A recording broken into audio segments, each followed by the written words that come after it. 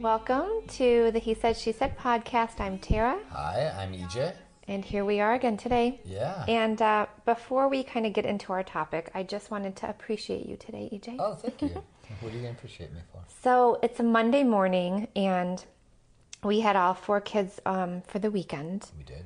And I usually find myself on Monday feeling really overstimulated and just kind of exhausted. And I can tend to be a little, I guess the word is irritable in the mornings because I'm just feeling overwhelmed. And I'm just more prone to anxiety anyway. My whole life is just in my body. And you were amazing at supporting me and getting the kids out of the house so they could play, not judging me. It felt really good that you allowed me to feel overwhelmed. And so I wanted to say thank you. You're welcome. Thank you. Thanks for saying that. It's, yeah, I don't always do a great job at it, but luckily one thing that you've done that helped me do that today is you've been really consistent about telling me what's going on for you on Monday mornings and letting me know what you need and letting me know what I'm doing and not doing that's working. So, you know. It is. It's just so interesting because I feel like I'm always trying to do work, right, on this narrative like, oh, I'm so stressed out. I can't handle this. This is too much. And it still comes, right? That narrative comes like, oh, I don't know if I can just handle four kids. Like, what if I'm not built for this? But I'm always able to be aware of it and be like, hang on. I know where that comes from. It comes from fear. I love EJ. This is what we chose.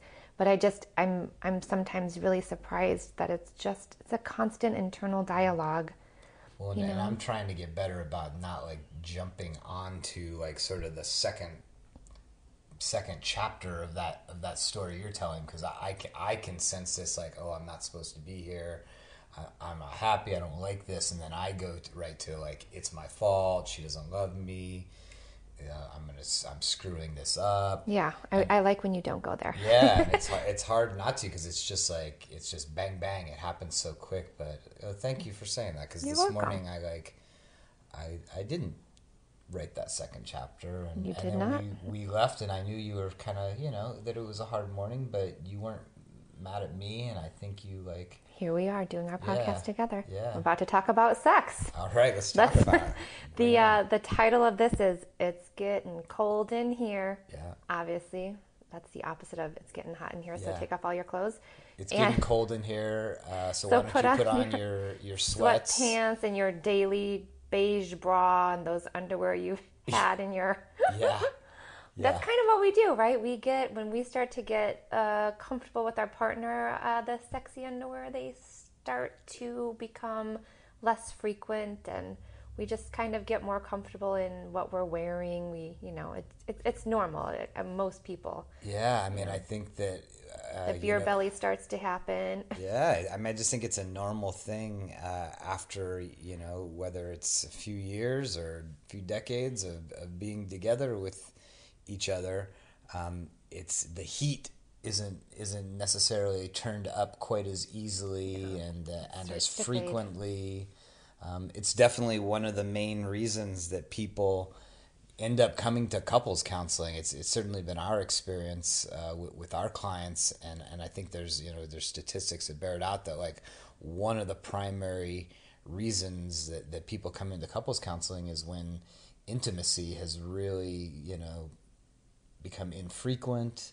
Well, yeah, I mean, I think let's go back. What does it start to look like when it's getting cold in here? When it's getting frigid. Well, I mean, I think that... So, like you just said, the most obvious. The most obvious indicator is when there's just a lot less sex. Infrequent. Or none. Or none. Yeah. We've seen couples in here that have gone years and years without having any sexual intercourse. Yeah. And that's such like a personal thing, too, because I mean, we've had couples who are like, yeah, we're only having sex once a week.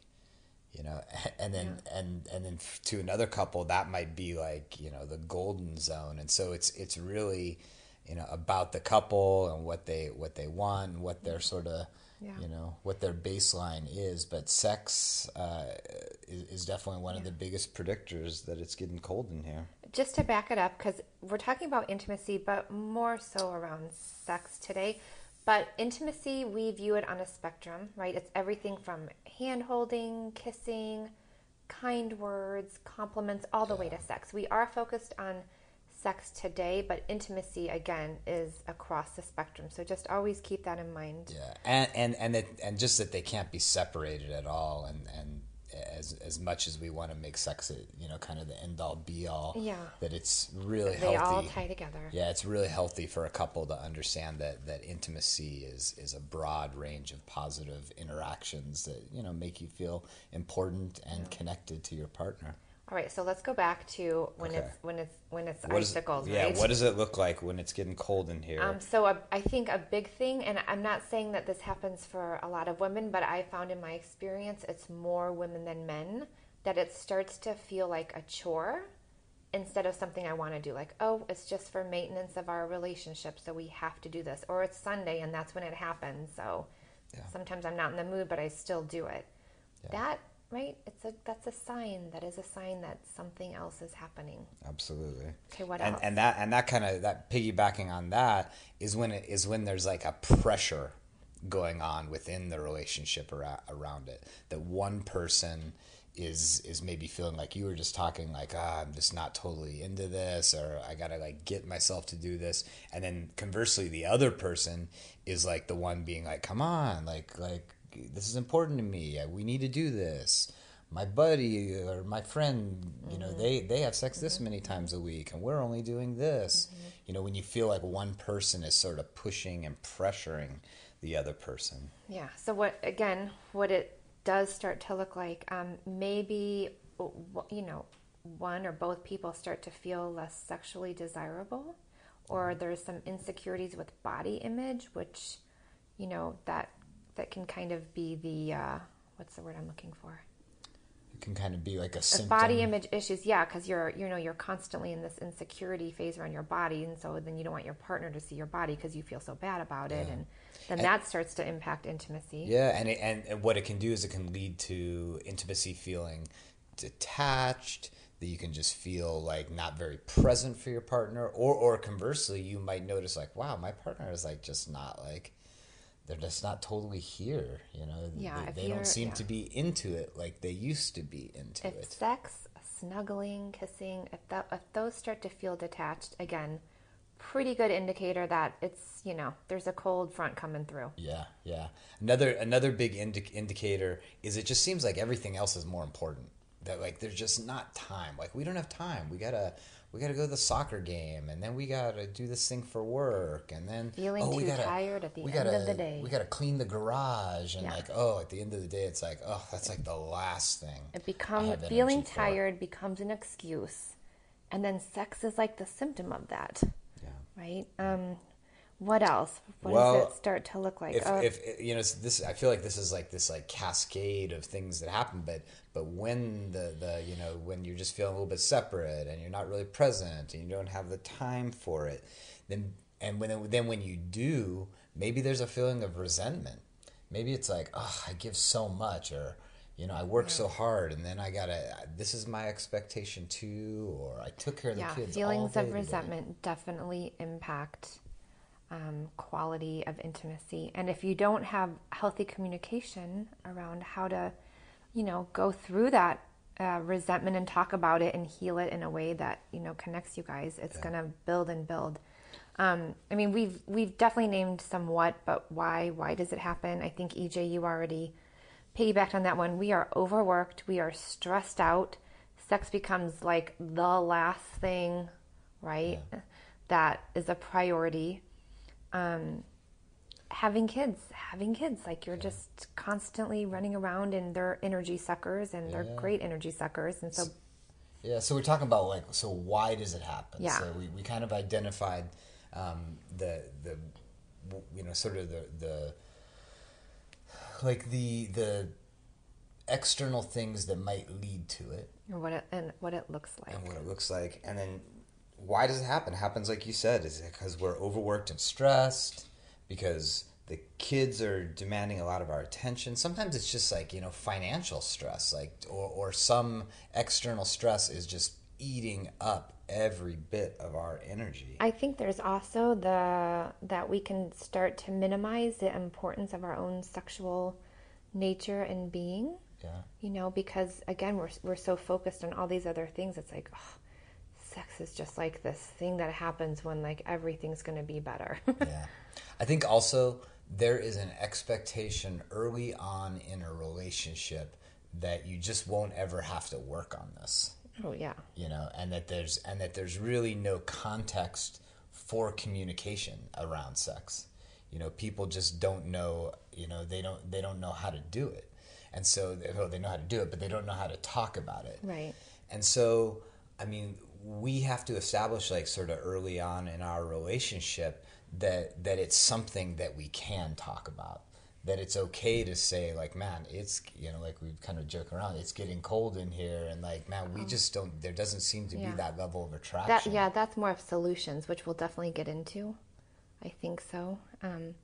So there are relationships where there is chronic conflict, right? And that could also be a source. Just unhealthy communication and chronic conflict could be a source of, intimacy decreasing. Yep. Again, we already said body image and insecurity, and some mental health struggles like anxiety or depression. There can just be like really like emotional and biological reasons as well that end up sort of lowering the frequency and the quality of your sexual interactions, and that can be everything from just like, that can be, with men, lowered testosterone rates, and with women going through menopause, or a big thing that we have is that couples, after they have kids, don't ever like really have very good discussions around sex, and it just sort of shifts the sexual energy having a child or two or three, and they never sort of reconnect. Mm-hmm. I think old programming from childhood, even religious beliefs around sex that can cause shame and judgment, I think those impact, your sexual relationship. And those can pop up at really weird times too, like when you're not expecting it. Like we've definitely had clients who, had like a pretty robust sex life, and everything was great. And then it just got offline, and one of the partners reports like, wow, I just for some reason have been reconnecting to like all these like negative beliefs around sex that I learned when I was a kid. Yeah, and it feels like there's something like that feels shameful about it. And then the partner who's on the other end of it just is confused by it and is like, well why? We used to, things used to be this certain way between us, and now you're saying that you feel like embarrassed about it. Like, gosh, that's so strange, Yeah. I think you might have already said this, but we don't really learn how to talk about sex. And if we aren't getting our sexual needs met by our partner, again, that can build resentment. But, I don't know if we know how to, verbalize our sexual needs to our partners. That's really, really, really vulnerable. So not getting those needs met, again, but then not talking about it is going to lead to dissatisfaction in your sexual relationship. And one more thing I was going to say. Absolutely, go for it. I've noticed after couples, whether it's after they have kids or they've been together for a while, like they just kind of do more routine sex. They kind of lack more creativity and adventuresome qualities, lack of spontaneity in the bedroom. Yeah. And I think that happens, and so it kind of takes, I don't know, it takes something out of it, I guess, not being able to have that creativity and, and I think that rolls down from like other areas in your life, that like when you're early on in your relationship, there's spontaneity and just like, doing fun stuff together, just like, going out on a date out of nowhere, or bringing home flowers out of nowhere. That if in other areas of your life there's not a lot of spontaneity and not a lot of just excitement, then it's certainly going to roll sort of, downhill into your sex life as well. Mm-hmm. And I also think, I may have said this, but I don't know, especially after big life transitions, really children, I don't think that couples know, like for that first year, like sex is going to decrease for most people, because you're keeping, you've got this new human and all of your energy. And so, but it's okay, right? That you guys will go back online. But if there wasn't a discussion that, listen, sex is going to go offline, it's going to suck for both of us because it's something we really enjoy, but in about a year, let's really focus on that. Like, people really don't have those discussions. No judgment. We didn't learn how to have those, but we have found that couples who can have those discussions and accept that right now this is going to be a time where sex is more infrequent, that's okay. Maybe someone's sick. Maybe someone's going through cancer treatment. Maybe someone's going through sexual abuse treatment. I mean, there's so many reasons why at a certain time in your life that sex might go down, and that's okay as long as you guys talk about it and you accept it.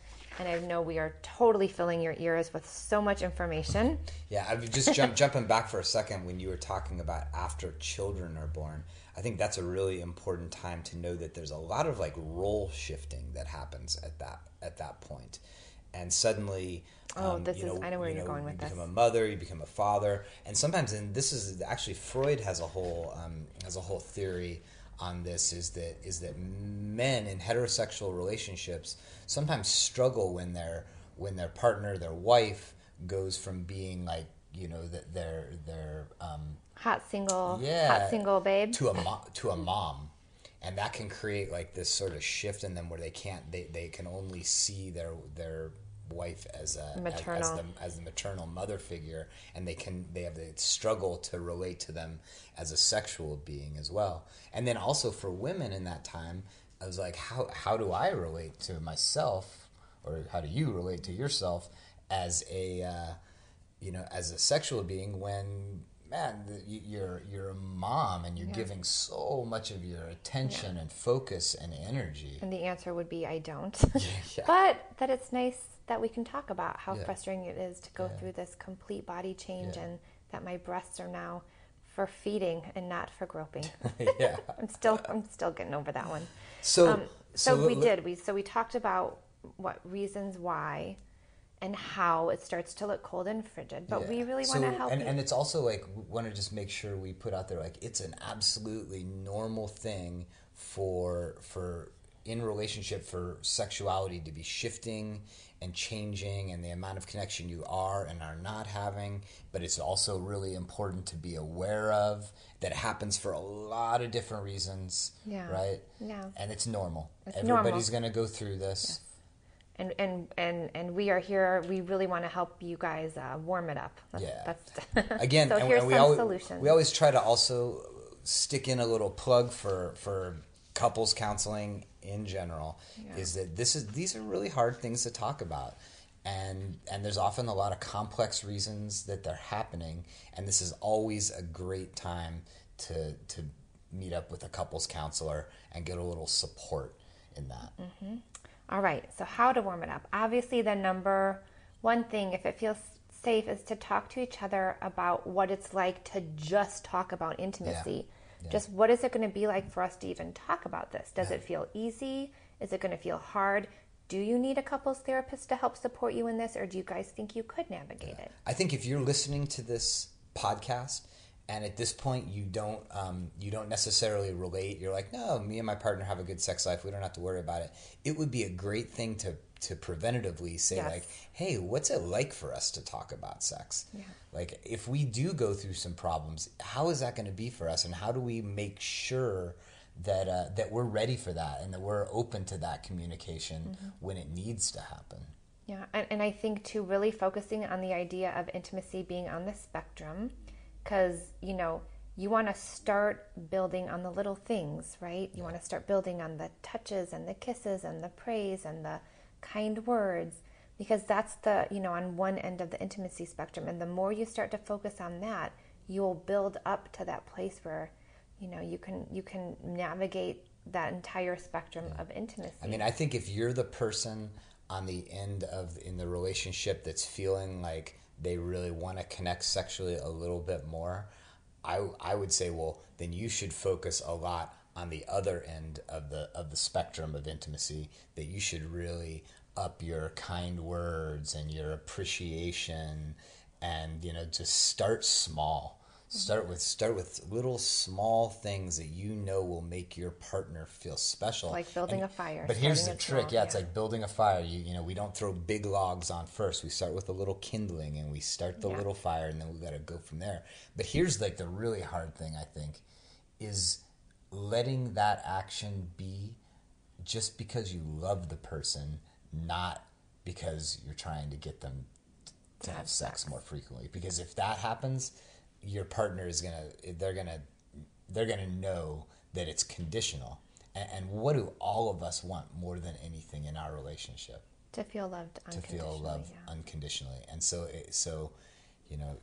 definitely, if you're noticing that sexual intimacy is going down, pay attention to the little things that you can do to make your partner feel good. Another thing is figuring out, I don't know if some of you have probably heard the 5 love languages, but figuring out what your partner's love language is, what each of you like, what makes you feel connected and connected in an intimate way, and really start to focus on, okay, my partner loves it when I, give her massages or, whatever it is. Or Swift her the house. That's what Tara said. Swift her the house. That's my favorite thing.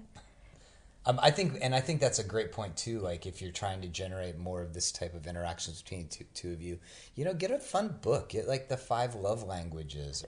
There's more like question card games like Truth and Dare and Flirt. Getting outside resources to kind of help out, and get those conversations going. Exactly. Do something big, like take your partner on a trip or a retreat. We do have our first couples retreat happening. Yeah, October 17th to the 20th in Sunday River, Maine. It's called Fall into Intimacy, so this is going to be our focus. We're super excited. Yeah, but doing some sort of a trip or a retreat just for the two of you, definitely a great way to spark the things again. One more thing, mindfulness during intimacy, practicing that. I think a lot of people, when they are intimate, they are like everywhere but there. Where do I have to do today? Is this going to be over soon? When is this going to be done? I have to get this done. Like, I didn't have time for this. I feel so tired. Blah, blah, blah. If you can really practice being present, just using your 5 senses, touch, taste, smell, being present in those moments, it's really going to cultivate quality of your relationship. And then the last thing, and people like cringe when they hear this. This is Tara's one. Scheduled intimacy. Yeah. But let me just read this research article right. 75% of people claim to be unhappy with their sex lives, okay? However, they have found, and this is in the Journal of Sex Research, that couples who schedule sex are much happier and fulfilled in their sex lives than couples who will just think it will happen spontaneously. And we've found, first of all, it can look like scheduled intimacy, but what you're really doing is maybe an hour a week you're saying, listen, we've got this crazy busy lifestyle, but every Friday from like 8 to 9, we are going to carve out 1 hour of time, not necessarily to have sex, but maybe to make dinner together when the kids aren't around, maybe to give each other massages, maybe to just listen to our favorite music, maybe to just snuggle, maybe to have sex, It's that just like we take care of ourselves and we go to the doctor's appointments and we schedule all these things, we're scheduling intimacy time.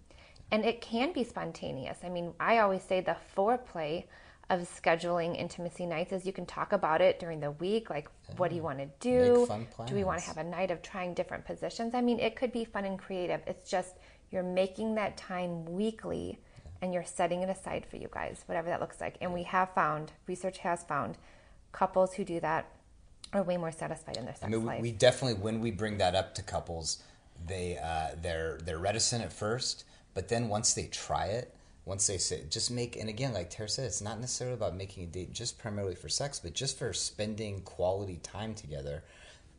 Once they do it, they start to realize like, oh my gosh, this is amazing. And man, this makes us feel good because we are focusing on each other. We're making each other a priority, even if it's just sitting out on the back deck of our house saying like, we're going to sit here and talk for an hour. Yeah. I mean, again, I know a lot of information here. Always, please feel free to reach out for support, ask us any questions. Yeah, let's do, so want to do questions? A couple of questions from social media. The first is from Facebook.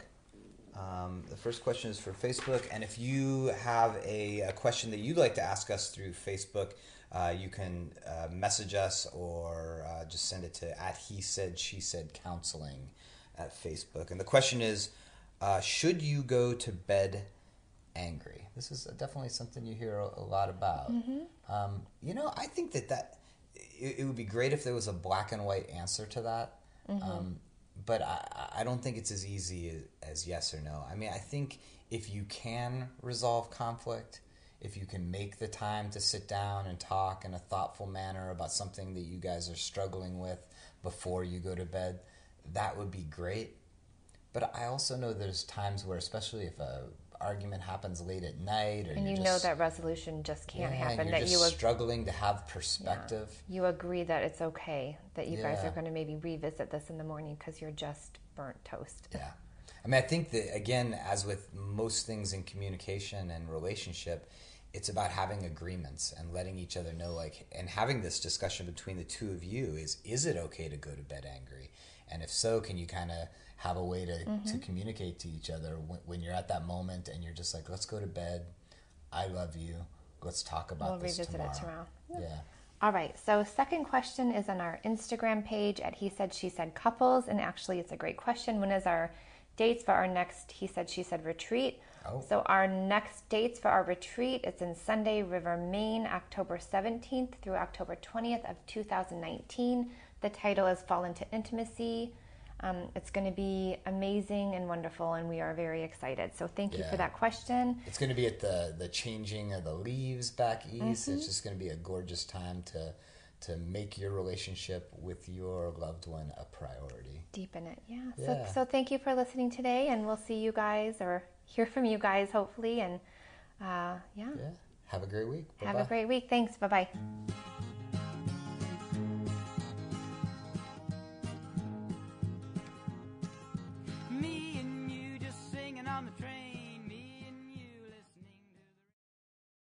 When you need mealtime inspiration, it's worth shopping Kroger, where you'll find over 30,000 mouth-watering choices that excite your inner foodie. And no matter what tasty choice you make, you'll enjoy our everyday low prices, plus extra ways to save, like digital coupons worth over $600 each week. You can also save up to $1 off per gallon at the pump with fuel points. More savings and more inspiring flavors make shopping Kroger worth it every time. Kroger, fresh for everyone. Fuel restrictions apply.